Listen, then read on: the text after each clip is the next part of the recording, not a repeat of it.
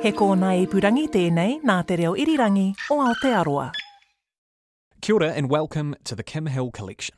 Michael King was one of New Zealand's most respected and notable historians, writing or editing more than 30 books examining our past, our present and our future.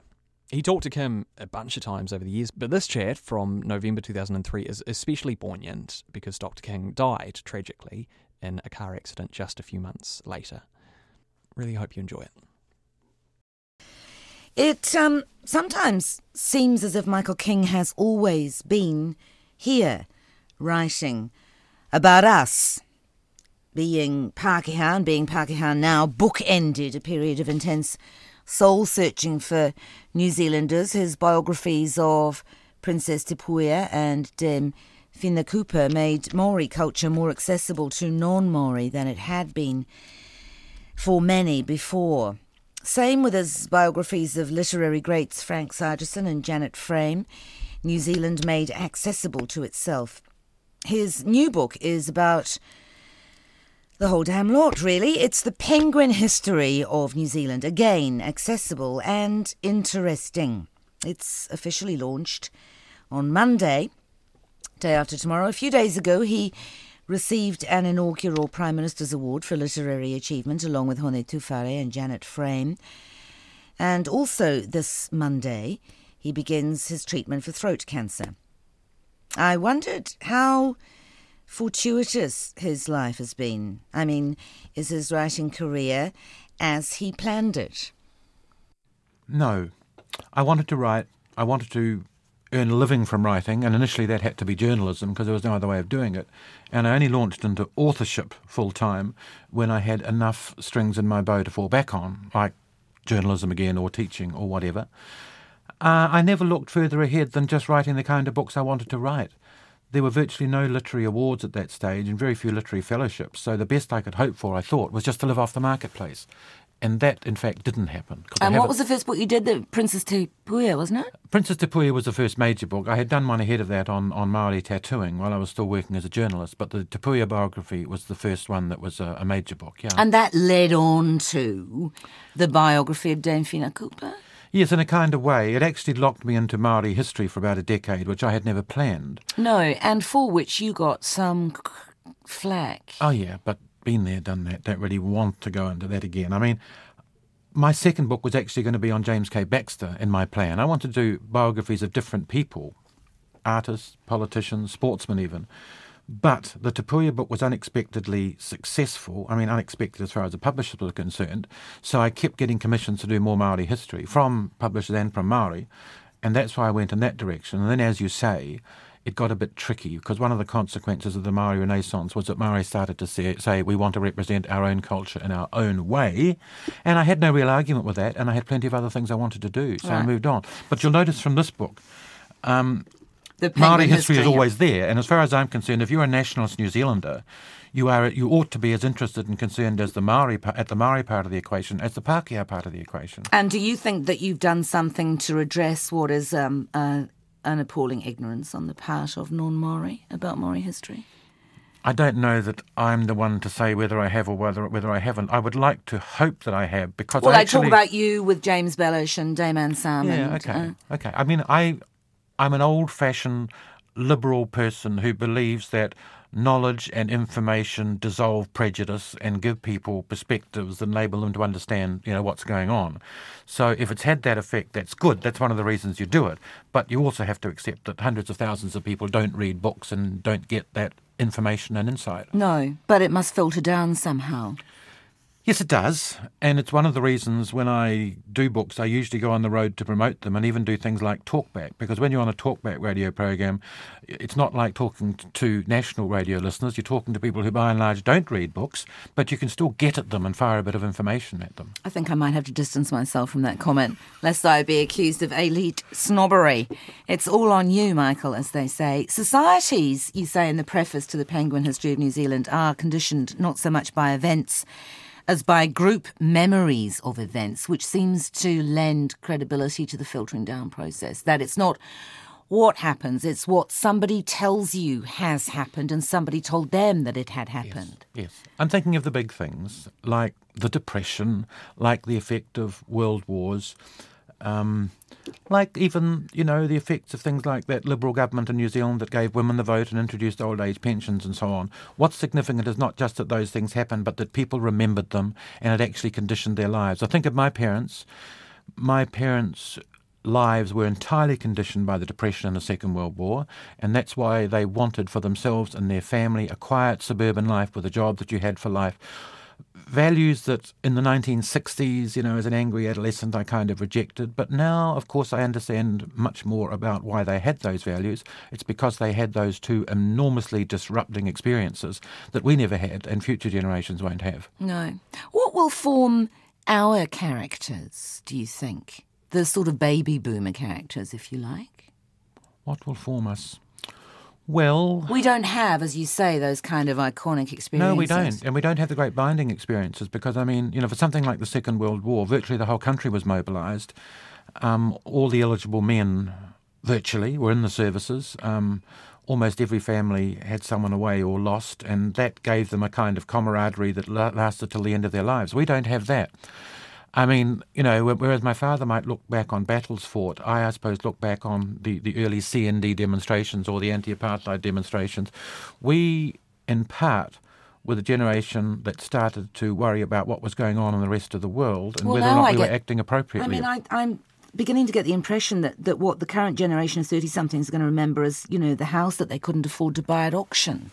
Well, yes, sadly. All kinds of things that we used to regard as being basic New Zealand possibilities are kind of disappearing and diminishing like that. Is it that, or is it that people are caring so much more about that than about anything else now? And this is not necessarily criticism of them. Maybe they have a right to be anxious. Yeah, I think we will change our realities because things don't have to be the way they were. For my parents, again, it was important that you owned your own house and that you had access to a beach. The next generation, of course, may finish up living in rental accommodation or apartment accommodation because they can't afford to own their own house. But in the long run, that may not turn out to be a terrible thing. One of the things that's happening in Auckland and Wellington in particular is that suddenly we have life in the inner cities again, which we didn't used to have. In the 1950s, if we went into Wellington on Saturday and Sunday, they were ghost towns. Now they're alive because people are choosing to live in city apartments again. So it doesn't necessarily mean things are changing for the worse just because they're changing. Just your access to the beach comment, of course, makes me think about the seabed and foreshore controversy that's ongoing at the moment. And I don't know whether you care to comment on not so much what the possible resolution may be, although you may, but what it says about Māori Pākehā relations at the moment. It's an interesting issue, and I rather wish that it had blown up a little bit earlier because I had actually put the book to bed when it happened. I wondered. I was in the index to see, first off, whether you covered it at all. There are relevant things. Yeah. You read about the Queen's chain and things like that. And that's an important New Zealand value, that belief we had that turns out to be largely mistaken, that we had the right to go anywhere by a river or a lake or the sea. One of those founding myths. Yes, it is. Yeah. It is. But what would have interested me as a kind of cameo piece at the end of the book, it would have been a marvellous way of looking at the current debate about what kind of nation we are, because it seems to me that the views of what sort of people or nation we are condition how people react to it. So that, for example, you've got probably a mainstream view that we still are a bicultural society, we are Māori and Pākehā, but you've got that other very strong view that we are all just New Zealanders, the National Party single citizenship argument.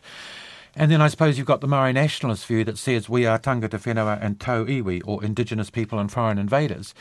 And those positions are represented in the positions people take on the seabed and foreshore issue. In particular, we're still coming to grips with whether or not Māori, because they were here first and have a treaty, should have access to things that non-Māori don't have. I don't have any difficulty with the fact that they ought to. For example, that people who have lived by the same stretch of coast for hundreds of years ought to have special rights to things like gathering seafood. But of course that's not how people are perceiving it, and to a lot of Pākehā it was perceived as yet another Māori grab. When you say they ought to, who's they? I'm talking about Māori? Yeah, I'm talking about individual hapu or iwi. All right. You know, what because, is not... I mean, as one of the points, and this has to be raised, and albeit you may think that it's a talkback issue, but Europeans and New Zealanders, as you and other historians have made clear, have mixed from the very early days, and the sealing days and the whaling days. For example, the Tapsell dynasty of Arawa, which you mention in your book, was fathered by a Dane called Philip Tapsell, and he and a whole lot of others all took Māori wives and had Māori families. Now, does that mean that group is essentially founded by Pākehā, or did the Pākehā join the Māori and become Māori? In which case, how much Māori makes a Māori? And this is a question that's asked increasingly. Well, it's never been a matter of vulgar fractions. The Tapsell family are Māori not because of Philip Tapsell, but because Philip Tapsell's descendants identified as being Māori, with a Māori mother. And they certainly were. I mean, even Philip Tapsell himself was a Pākehā Māori in the sense that he spoke the language and became part of their culture and lived by their mores. It basically has to be a question of cultural identification. No matter how much Māori blood, in inverted commas, you've got, if you identify with Māori, you're accepted by other Māori as Māori, and you live a life that practices Māori values, then you have every right to be Māori. From your observation, then, of the way we are getting along and the state we're in, do you think there is a solution to the seabed and foreshore issue that on the one hand won't lead to racial conflict, on the other hand won't bring down the government? Whatever. Yes, and I think basically... What does it look like, that solution? I think it'll be like the solution that the government is currently offering, but which is not being heard. It will be a clarification of customary rights for those very small number of Māori who are eligible for it. And I'm talking Title or rights? Rights. Okay. Not title. And what the government is offering Māori in that dimension is more than has ever been offered before, and a hell of a lot more than they would get from National, Act or New Zealand First. And I think Māori will eventually accept that. You know, the realists like the Shane Jones know this. They know that they're going to the table, they're talking, and they want to come away from the table with more than they had before, and the government is offering more than they've had before. But because, I suppose, of the emphasis with which the government rejected the idea of Māori title to satisfy the Pākehā constituency, Māori at the moment are blinded by that, and they're not seeing what is actually being offered to them of substance. So you have a very interesting explanation in your history about what you call the process of social accounting in Māori, early Māori. And you say, when the balance of generosity or power is in your favour, your mana and your people's mana are enlarged. And when you are in debt to your neighbours and seen to be, your mana is diminished. And so the imbalance of utu needs levelling.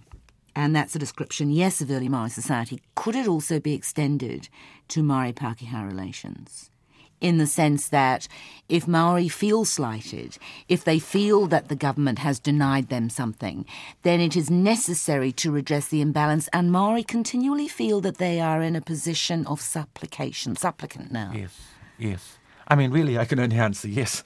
That whole concept of utu or reciprocity, although you quote it there in a historical context, is still a very, very live reality of Māori life now.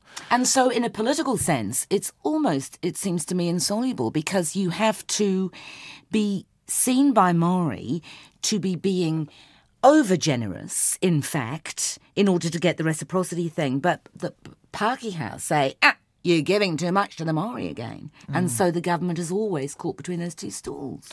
One of the things Māori tried to do right at the outset was to involve Pākehā in their system of reciprocal obligations. Māori still want to do that.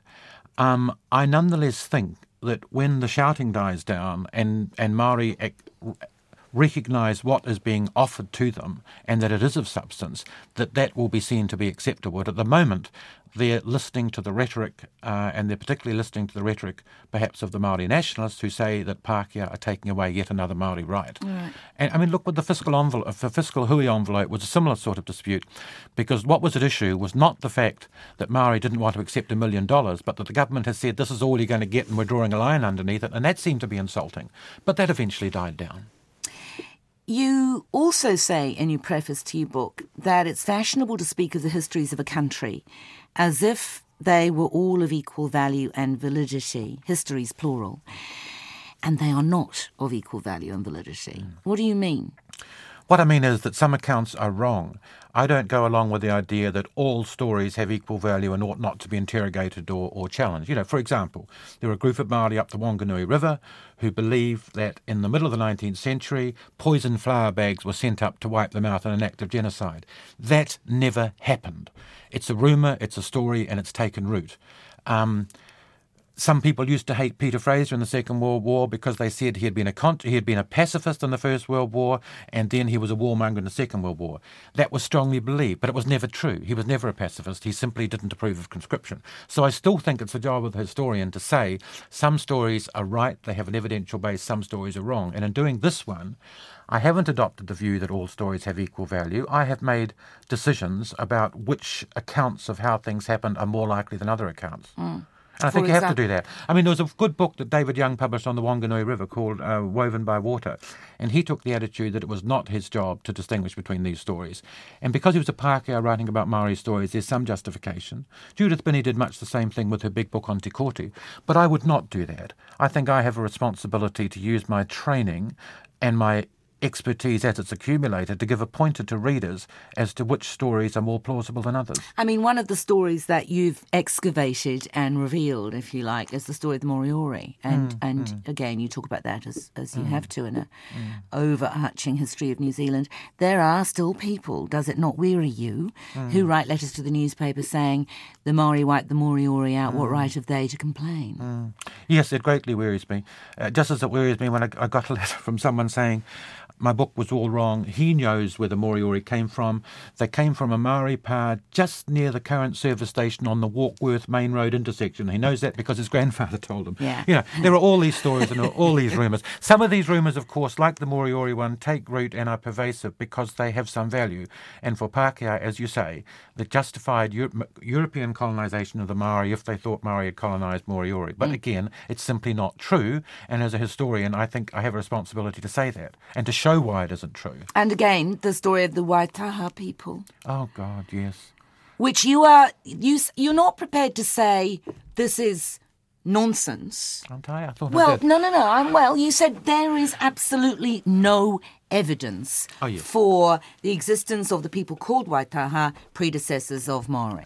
There were Waitaha people who were Māori. There was no evidence that 4,000 or 5,000 years ago there were people here not Māori called Waitaha. Right. No archaeological evidence, no linguistic evidence, just absolutely nothing. And again, you have to say that because there are people going around the country with a mystical look in their eyes who are in touch with the ancestors. They don't need evidence, and they're saying there used to be this wonderful people here who were in touch with the land and the sea and the soil, and why can't we all be like them? And of course that's pervasive and attractive because we do want to be like those sort of people. All right, so what is the difference between a wishful thought or a sincerely felt belief, like Moriori were wiped out by Maori, like Waitaha people 5,000 years ago living in peace and harmony with nature? What is the difference between those things and Kupe discovering New Zealand? Or the canoes coming over? Things that are sort of maybe true, have woven into myth, become part of your culture. Evidence, basically. Kupe was real? Kupe was probably real because there are so many place names that have his name. And because he is remembered by so many tribes as an ancestor and not as a god. I mean, some would argue that Maui was real. And Maui probably was originally, but not in New Zealand, because the Maui myths are right through Polynesia. But there probably originally was someone called Maui. We'll never be able to prove that Kupe existed in the sense of digging up a box of bones with Kupe's name written on it. But that story is so pervasive. I mean, one of the points of, perhaps the major point of Māori place names was to indicate who had rights to particular places, and those rights were established by being able to show that your ancestors had been there first, or they had driven other people out, and you had placed your tribal place names there with your ancestors' name on. There's nothing of that sort to indicate that Waitaha were here, but there is to indicate that somebody called Kupe was here. Probably not 950 AD when we were told he came, but almost certainly in the 13th and 14th century when the canoes came from eastern Polynesia. Because as you say, the story of Kupe discovering New Zealand was Pākehā in origin. Yes, well, you see, that's interesting. I feel I have to make that point. That story and the story that New Zealand was called Aotearoa was not a Māori story. The reason that Māori now call New Zealand Aotearoa is because the school journal told them in 1915 that that was a good idea. It would be nice to have that name. So that became a Māori story and became a Māori myth, but it did so because of the Pākehā education system. There was a, you wouldn't have seen it, I suppose. I bet you don't watch the E channel. No. But there was a piece on New Zealand where the bikini-clad presenter said, or God's own, as the indigenous inhabitants once called it. Which is great. Okay, so what's the difference between the Waitaha people myth and the belief in a taniwha? One is deserving of respect, the other is not. Oh, no, it's not that. The main difference is that the people who believe in the taniwha are largely Māori, and the people who believe in Waitaha are largely Pākehā, led by Barry Brailsford. You've got a few Māori part of the group, but it is not a Māori story. Those stories about taniwha in the Waikato swamps or wherever have been there for generations and are, if you like, the taonga or oral treasures of those people. It's interesting, you see. What is an oral treasure to one person is a load of nonsense to another. This crystal can cure me of anything. Yeah. You know what? Yeah. Is it necessary to try to figure out what makes that difference between nonsense and a spiritual taonga? Well, let's look at it this way. One of the points Bill English made about the taniwha was that he has religious views and they are not enshrined in legislation. He doesn't think Māori religious views should be.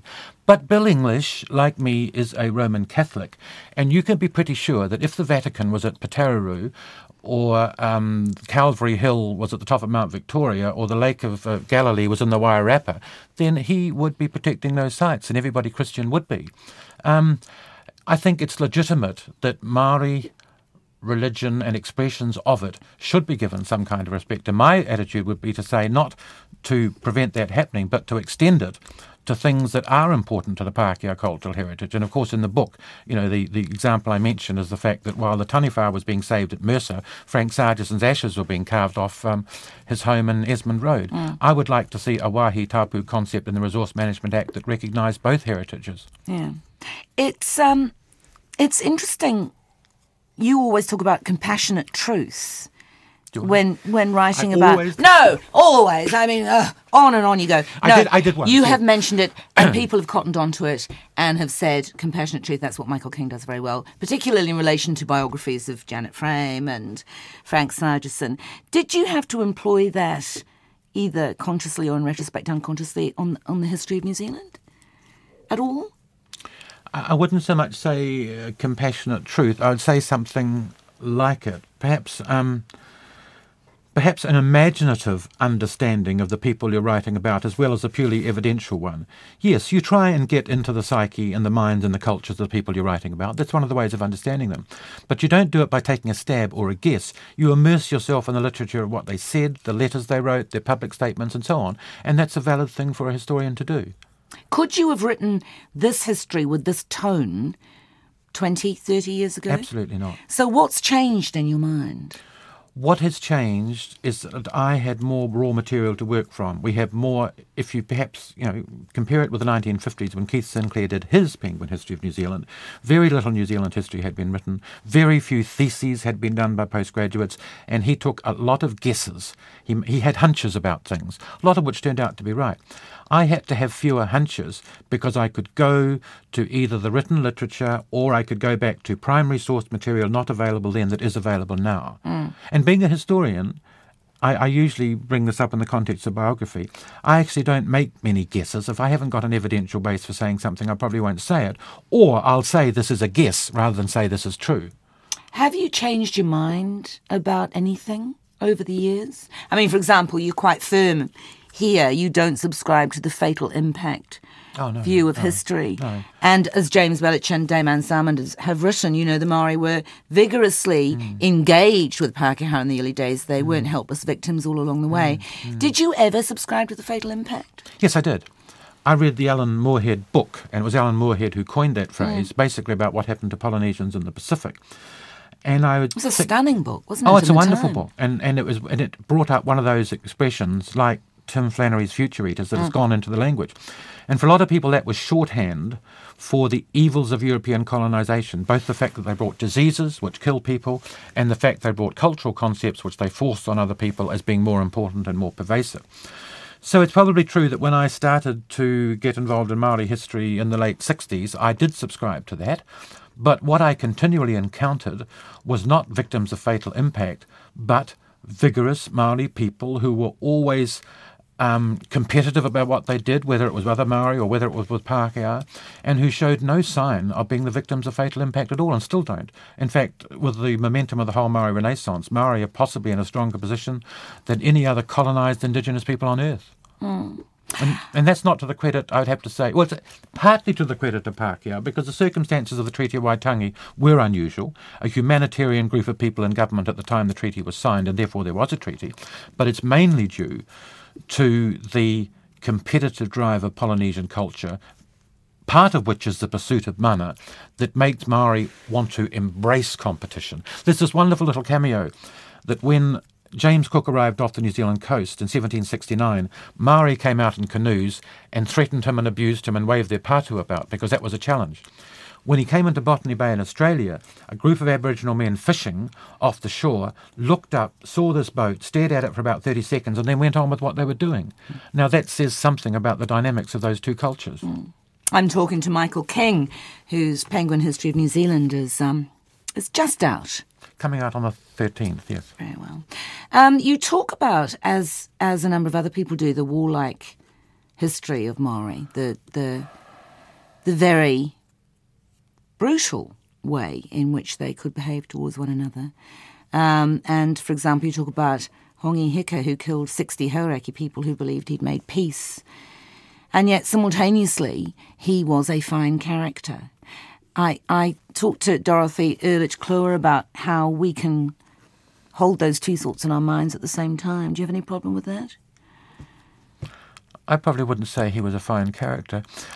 I would say he was acknowledged by his people as a fine character because according to the tikanga or customs of Māori life, or tikanga or customs of Ngāpuhi, he did very well. But according to the tikanga, of course, of other Māori, they don't view him in quite the same light. Spiro Zavos taught you history at St Pat's Silverstream. Does that seem a long time ago? Was he a good history teacher? He was a marvellous history teacher. He was just out of university. He was full of enthusiasm for history, and he dropped that enthusiasm on us and made it contagious. And it was. But what history were you taught then? Oh, well, it was the syllabus, and it was largely British history, and it was British and European history. But it was the way Spiro taught it. It wasn't New Zealand history. For example, Spiro got us to do, as a major project, about which there was some, leeway in the curriculum, got us all to do a mini-thesis. And I, at the age of 17, did a mini-thesis on why every major country in Europe had a revolution, but not Britain. And it was really heady stuff. I got right into it. I read lots of stuff. I greatly enjoyed it. And I thought, this is what being a historian is like, and I want more of it. You know that ad for tea on television where the curate or the minister does all sorts of somersaults and the lady in the front says, whatever he's on, I want it. I felt that about history. Spiro clearly was excited by the scholarship and he communicated that to us. And was it history or was it other people's lives or the way other people were, or what was it? It was partly other people's lives, but it was a realisation that you could actually chart how things happen and why things happen, and as a result, have an understanding of real places, an understanding of how they came to be the way they are. And as you point out in this new book, the history of New Zealand is extraordinarily compressed because it's been so recent. Yes, that's right. And I've never thought of it that way before. I think of New Zealand being a young country, but having a compressed history is a whole new way of looking at it. How's that made your job easier? Oh, it's made my job easier in the sense that I haven't had to canvass as much evidence as I have if there have been people here for 6,000 years. And also because you've shaken the hand of the man who shook the hand of Sir George Grey, who shook the hand of Hongi Hika. I knew Tom Seddon when I was a student.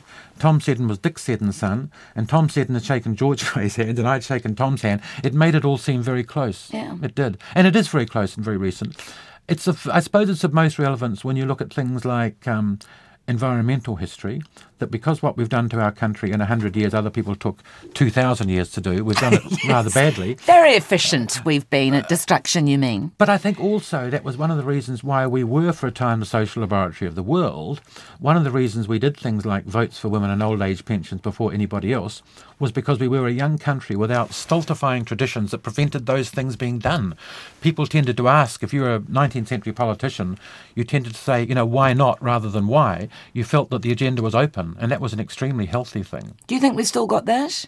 We like to think we have, that esprit and the number 8Y or whatever it is. We do like to think we have. That feeling came very much to the surface when the whole nuclear issue came to the top in the 1980s. That was another way in which we were seen as leading the world. That's the little why a lot of New engine that Zealanders- could. That's right. I think it's a thing that comes right through from King Dick Seddon's days, God's own. We've gone on believing that. I think a lot of us still do believe it, and there's some basis for it. The whole thing about the New Zealanders who go abroad and do things very well. Have you talked to James McNeish about his dancing peacocks? I haven't, no. Chris Laidlaw did a really good interview I was with just him. going to say, I take issue with him because he talks about those men being exiles. Yes. New Zealanders exiled abroad. I don't see it that way at all. I think we've always exported people who chose to become expatriates, but they remain New Zealanders. They were just New Zealanders in other countries. And that's one of our traditions, giving bright people to the rest of the world, But from wasn't- Rutherford right through to McDermott. Yeah, but isn't the feeling often that they would like to go home, but they can't, and in that sense, they are exiled. There's nothing there for them. It's a land without But they're people not and all the exiles. rest of it. I knew Dan Davin very well, and he's in that category according to McNeish. And he definitely felt that he couldn't go back and find a job either in publishing or academia. But he didn't cease to be a New Zealander, and he didn't feel exiled. And he threw his home open to New Zealanders in Oxford, and he was the sort of cultural high commissioner by reviewing New Zealand books, making sure New Zealanders were visible in the UK. It's wrong to call him an exile just because he couldn't live here. But did he- It's an argument with shades of subtlety, and perhaps I'm just moving it further along the spectrum. But I just think that idea that those people were underprivileged culturally because they didn't come home is wrong. I think they were still New Zealanders, and they were living as New Zealanders in other parts of the world.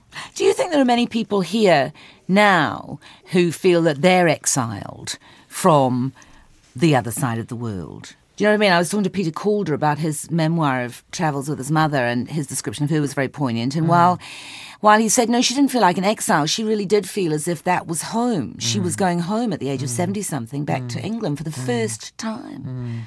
I think that's still a reality for that age group. I mean, my parents and my grandparents always called Britain home, even though... Dreaming of Sussex Downs. Well, not even that, because they had all run away from dark satanic mills. The family had got away because they hated it there. It was the next generations that thought of the Sussex Downs. But that's almost gone.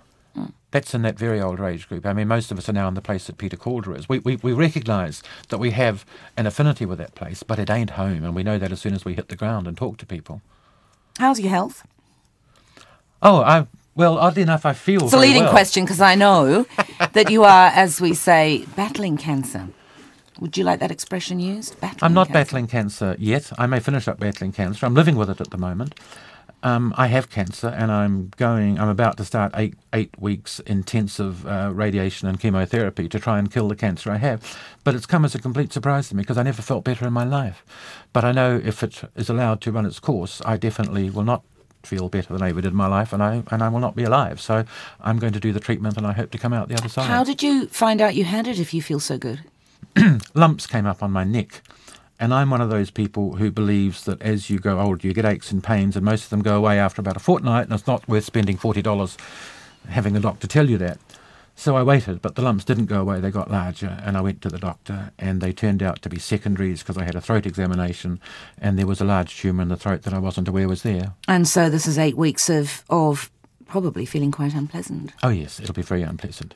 It'll be penance to give me brownie points for whatever is to follow. But you're quite sanguine about it. You're not preparing to meet your maker right now. No, not right now. You're I'm still not a ready to Catholic, do a that. practicing Catholic? What do you mean by... I don't know. I never know what to answer. Well, no, I mean, Catholics are the once only a people in the Catholic- world that describe them as lapsed. They describe themselves, I'm a lapsed Catholic, and I don't understand what that is, and so I thought practicing might be the opposite. I think I'm a Catholic in the sense that somebody might be Jewish. I have that imprint upon me, and I always will, and it's part of my rich heritage. But I don't believe in the dogma and the doctrine. I've got some faith in the prayers and the grace, particularly at this time in my life, because I've always thought that the spirituality that's common to everybody actually is efficacious in doing things for your physical body and so forth. And I have to say that when the cancer became apparent, the kind of letters and messages of support I got from people who told me they were praying for me actually buoyed me up in a way that I think was probably very good for my immune system. So these things do have an effect. 8 weeks is a long time from a man's life who's been as prolific as you. Will you be scribbling notes on your next book in between radio and chemo? My oncologist tells me that I will have something called a squidgy brain once they start the chemotherapy, that I won't be able to concentrate or particularly remember things. I'm prepared to let all that go. I'll work with it for as long as I can, and then I'll just put up with it until it's over and hope that in the process of recovery my faculties will be returned to me. And what is the next project? I'm currently writing a history of Waikato University, which was commissioned a while ago for their 40th anniversary next year. That will be done. And beyond that, I want to do another biography, but I haven't quite yet settled on the subject. Oh, can you think like that? I mean, you say I'm it's time, I want to do a biography now.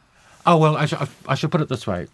I have 2 subjects in mind, both of which I would like to do, and I haven't yet settled upon which one it will be, and it might depend on what sort of funding I'm able to get, because they will be this kind of books that will not be highly popular commercially, but which I think ought to be done because they're about important people. No, and you've said that it's very, very hard to carry on writing. You talked about abandoning biography at one stage because of a lack of financial support in New Zealand.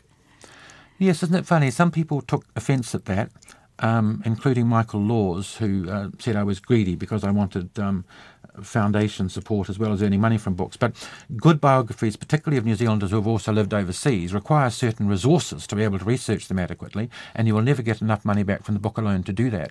So the support is necessary. I abandoned the biography of John Money, the New Zealand-American sexologist, because I simply couldn't get enough money to live in the United States long enough to be able to do it. And I'm too old to live in the YMCA and hitchhike with a backpack on. I would want to do it, in a degree of comfort that enabled me at least to work well. I think there's a time in your life where you do things the hard way, but then there's a time in your life when you say, I've been doing this for a long time, and if it isn't comfortable, and if I'm not going to enjoy doing it, I don't want to do it. Novel? Could you write a novel? I'm just trying to think of something that you haven't done. You have a novel? But somebody pinched it. Rats. A woman called Annie Prue published the shipping news. And when she got to Newfoundland, it was so like my Chatham Islands novel that I thought she must have been in my bottom drawer. And I know if I ever publish it now, people will say it was derivative. So we'll wait and see. Annie Prue in your bottom drawer would be a scary prospect. Historian and author Michael King. His book, The Penguin History of New Zealand, is published by Penguin. It's 1 minute to 10.